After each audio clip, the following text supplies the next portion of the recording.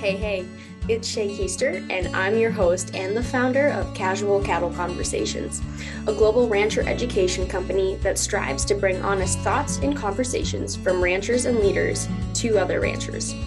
Be sure to follow Cattle Convos on social media to have more in-depth conversations around the ranching business and lifestyle brought to you. If you are ready to take your operation to the next level and improve your lifestyle too, send me a message about my Rancher Mind group. Rancher Minds are monthly roundtable discussions for ranchers to learn from peers and experts and leave the call with actionable advice to make changes on their own operations. With that, let's see who our guest is today and what experience and advice they have to offer you to improve your own operation. Alrighty. Well, Chad, thank you for hopping on the show today. I know we met at NCBA convention and had the opportunity to visit about all that you and your family are doing. I'm not going to explain that because that is your story. But to start off, would you please give my listeners a background on yourself and your family and kind of how you got started in the agriculture space? Because you weren't always in beef, if I remember correctly. That's correct. Amy and I actually started, we'll be married 30 years this year. We actually started in the pig industry. I started in about 1993. Amy and I were married in 92. About 1993, I started with Iowa Select Farms, Jeff Hansen.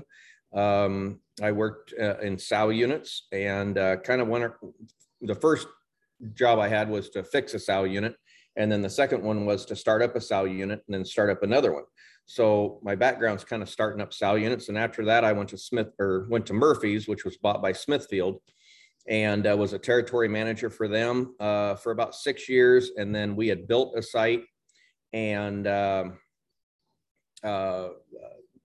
about 6 years after we built the site, we changed that over. Dr. Roger Main actually came to us and asked us if we switched over to a research facility. So we did research for another 12 years after that. Anything from animal space trials to chemical castration to vaccine to feed to, just a lot of different vaccines or a lot of different research projects.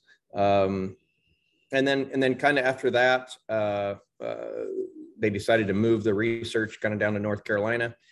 We were up to about 45,000 head of pig spaces at that time. Our kids were graduating and we wanted to kind of diversify.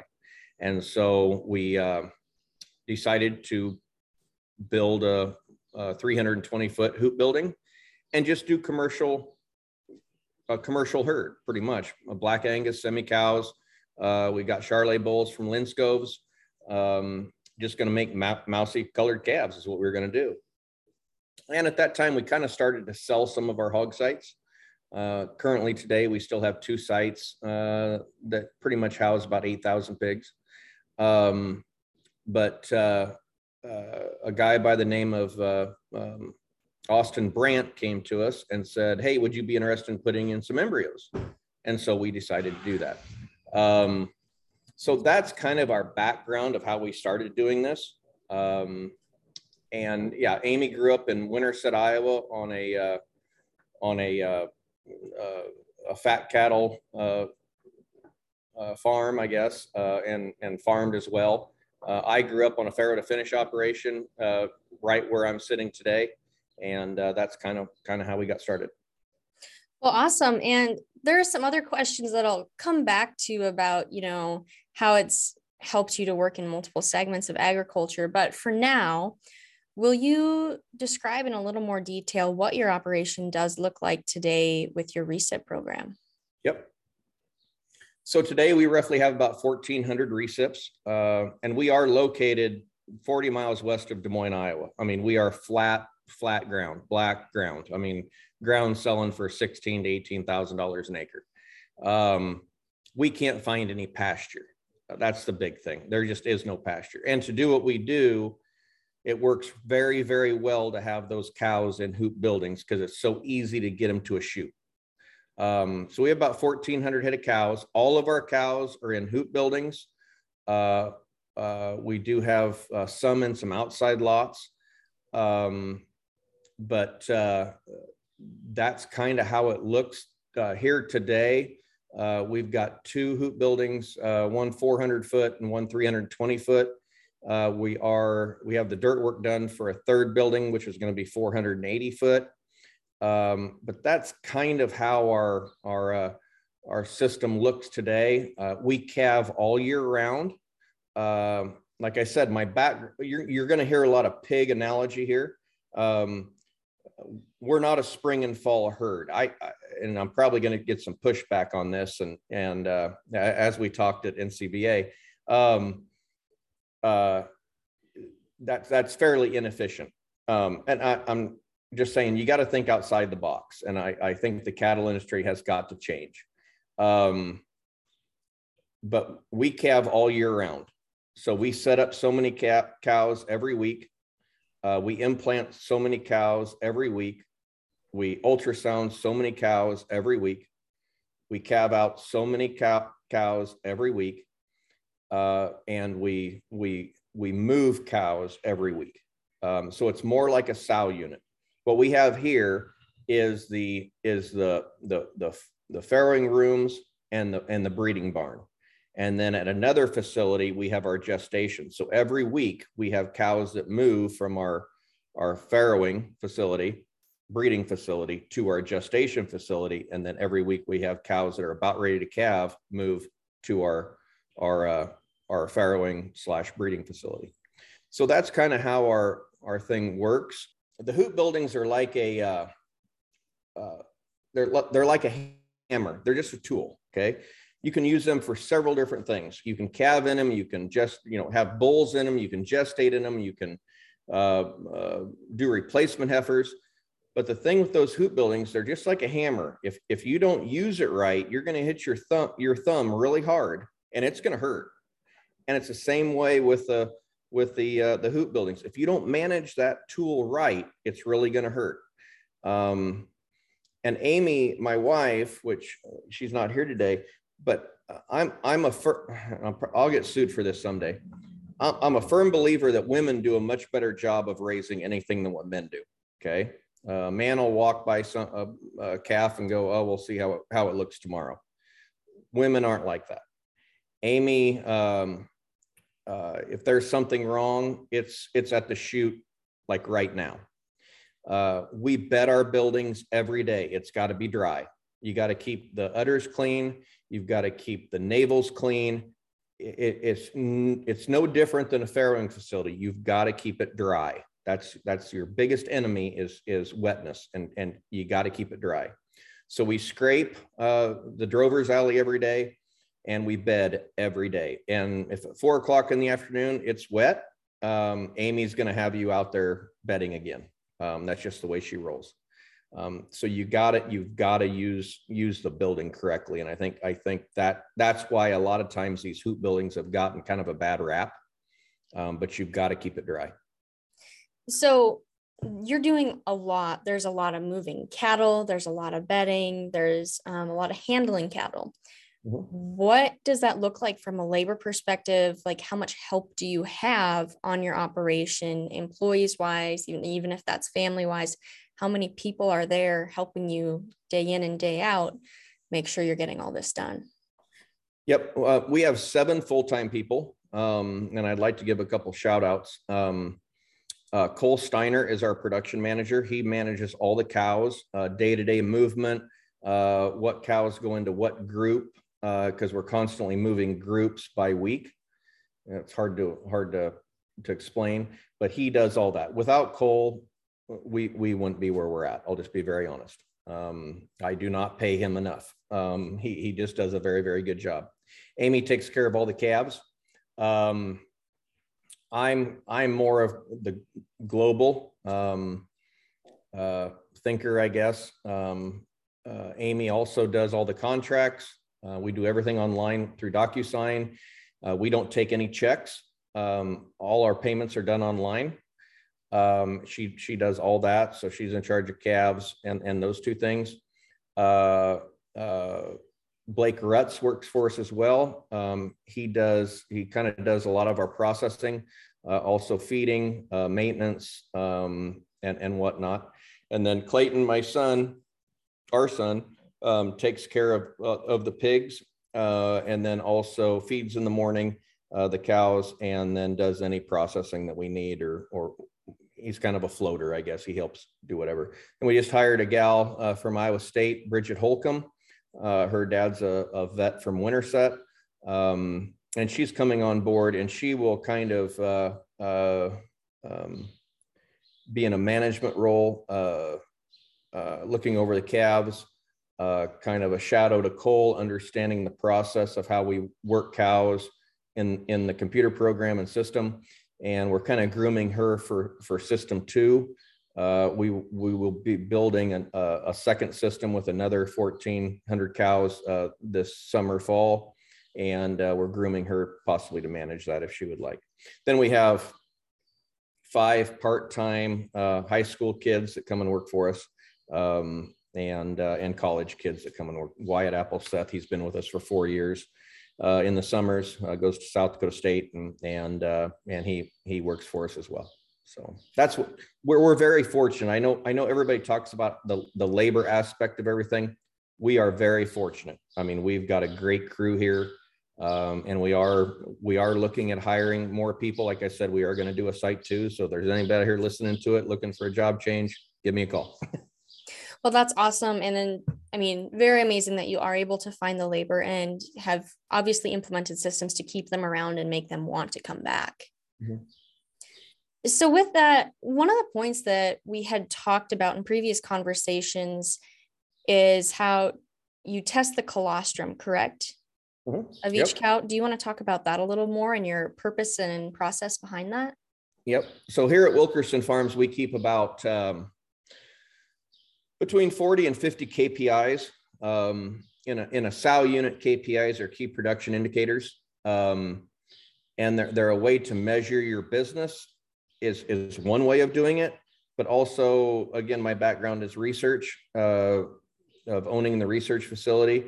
And we have hired a part-time statistician to work for us, just on a contract basis. Matt Wolflick's his name. And he's actually doing all that compiling of the data. But we're doing things on the data side as conception rate, by bull, by donor, by time of year, by who made the embryo, whether it's Transova, Vitelli, because we are a private company. We are not bound by Transova, Vitelli, Bovatech, anybody. We're our own being. So we're compiling that data, whether it's fresh or frozen. IVF conventional. I mean, we can go through all that. But one thing that we're doing that's kind of new in the beef industry, we really don't know what colostrum does. In the dairy industry, we do. We know exactly what the colostrum does, and what levels you need to be at. So what we started doing here it's probably been about 4 or 5 months ago. Like I said, it's very easy to do because all of our cows are in hoop buildings. So after a cow calves, within 20 minutes, we bring that cow into our chute. We make sure all 4 quarters are open and good. We record that. We take a colostrum sample. We also have a refractometer and a centrifuge. And so that cow gets the colostrum sample. Then we take it in and we put it in the refractometer, and we take a colostrum sample. And if it's under 22.5 on the brick scale, we supplement that calf with colostrum. And we record that, and then 48 hours later, we bleed that calf, and then we do a passive transfer test on that calf as well to see how much of that colostrum actually that calf absorbed. And so we record all that information as well. And what we're going to do is we're going to take that information in time. We haven't got enough data points yet to make any thought of how we need to go forward, but we're going to take that information and then we're going to lay it back on our treatment cost to see if a colostrum's under 25, does our treatment cost go up compared to if it's 28, our treatment cost is very minimal. So that's all data that we're keeping here. we're trying, like I tell everybody, we're trying to be the Marriott, not the Motel 6. I mean, we're a 24-hour facility. So we're trying to do things that, and capture data that other operations just can't do. So. Well, that's really neat. And I really like how you are, bringing in those KPIs and capturing that data and bringing that into the beef side. And so you've talked about it a lot, so I'm going to shift in that direction, but that would be, what are the main differences when you look at your background in swine production and beef production, and really how do you want the beef industry to change after being involved in both sides? So I'm probably going to, I don't know if we can cuss on here, but probably going to piss some people off by saying this. I speak quite a bit in Nebraska. I was just over in Blair speaking to a cattleman's banquet, and I just spoke at Iowa State. And I sometimes like to just smack people right in the mouth right when I get up there. And one of my comments is, the beef industry is the last protein industry to become efficient. And that's probably going to make people scratch their head a little bit, but if you really think about it, it's true. If you look at all the other protein industries, I don't count sheep and goats in this because I just don't. That's a whole nother industry in itself. But if you look at fish, turkeys, chicken, pork, dairy, what do all those have in common? They've went to a systems approach, a system production approach to what they do. They measure data like there's no other, okay? And I'm not saying you have to do this, but they've brought their production system inside. I don't think you have to do that in the beef industry, but I think there's some players out there that are going to force us to change. And I hate to tell you, it's not the packing industry. It's not.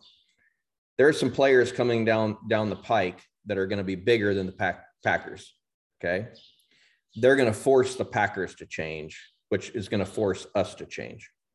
Okay. If you look at variability on the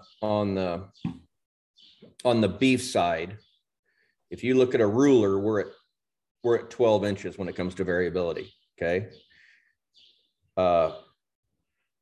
Turkeys and chickens are about a half an inch on variability. Pigs are probably about an inch and a half. I think the variability of carcass and quality, especially carcass size, would be the bigger one. The variability of that in the packing is going to make us change. I think we just have too much variability compared to the other protein industries. That's my own opinion. And I appreciate you sharing that. You know what they say about opinions. So. Well, but I mean, that's part of the reason I have this show, is to share different thoughts and opinions and make people think. And there's a lot of truth to what you said. And I mean, there's always things we need to be thinking about and making sure we can't do things better. So I appreciate you bringing that up. Yep. So really, okay, so I'm going to flop back to the ET side. When you first started with embryo transfer work and getting involved in that space, what were some of the main hurdles you faced? We had two main hurdles. Well, three. And it's amazing. It's kind of weird how as you go forward, there's different hurdles.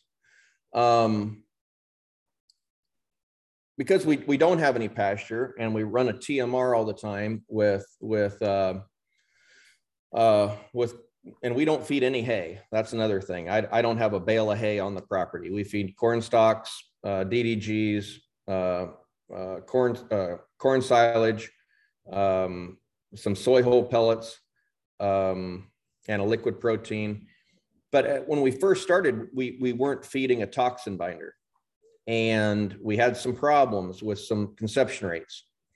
And working with Zach McCracken from Soothers, we found out that we needed to use a toxin binder. And as soon as we started using that, our conception rate went right back up.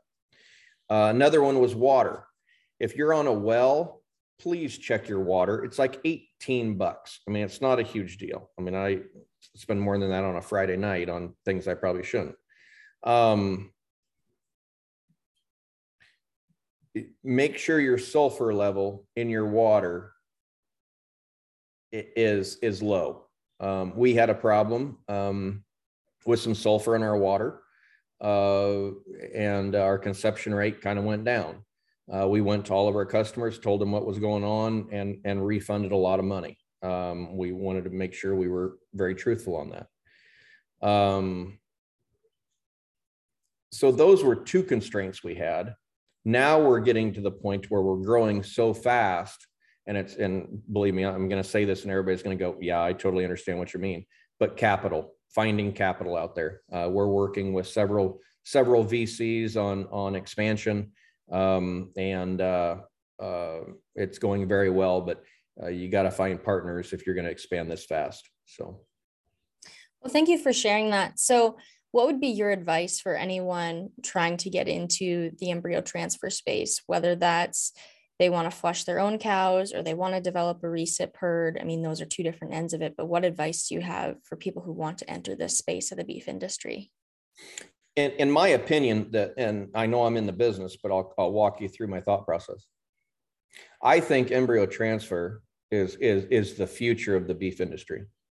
There's a few companies out there working on a terminal beef, which means they're going to get a commercial donor, or a donor and a sire, and they're going to put them in a recip, and those calves are going to go directly to the feedlot. In my opinion, I think in the future that's how you lower that variability that I just got done talking about. And I think that company pretty much understands. Well, I know they do. We've had conversations, but that company understands where they're going. So I think embryo transfer is something that is going to be the future. It's no different than the AIing in the 70s. Okay, it's the future. We just got to figure out how to make it more efficient, and we've done that. I mean, if you look at AI in the 70s compared to where we're at now, I mean, we're much better than we were. I think your 42% conception rate average on embryos. I think in the next 10 years is probably going to be at 60 if we can figure more and more out. But I think on that side, yes, I think that's the future of the beef industry, in my opinion. I do believe if you want to get into the business that I'm in, as in doing embryo transfer, number one, you better have a lot of capital or partners to do it. You've got to have a system, which we've pretty much figured out. And you'd better be ready to not sleep very much. There's just a lot of responsibility when there's calves out here that haven't even been born yet that were sold on a sale 3 months ago. So there's just a little bit of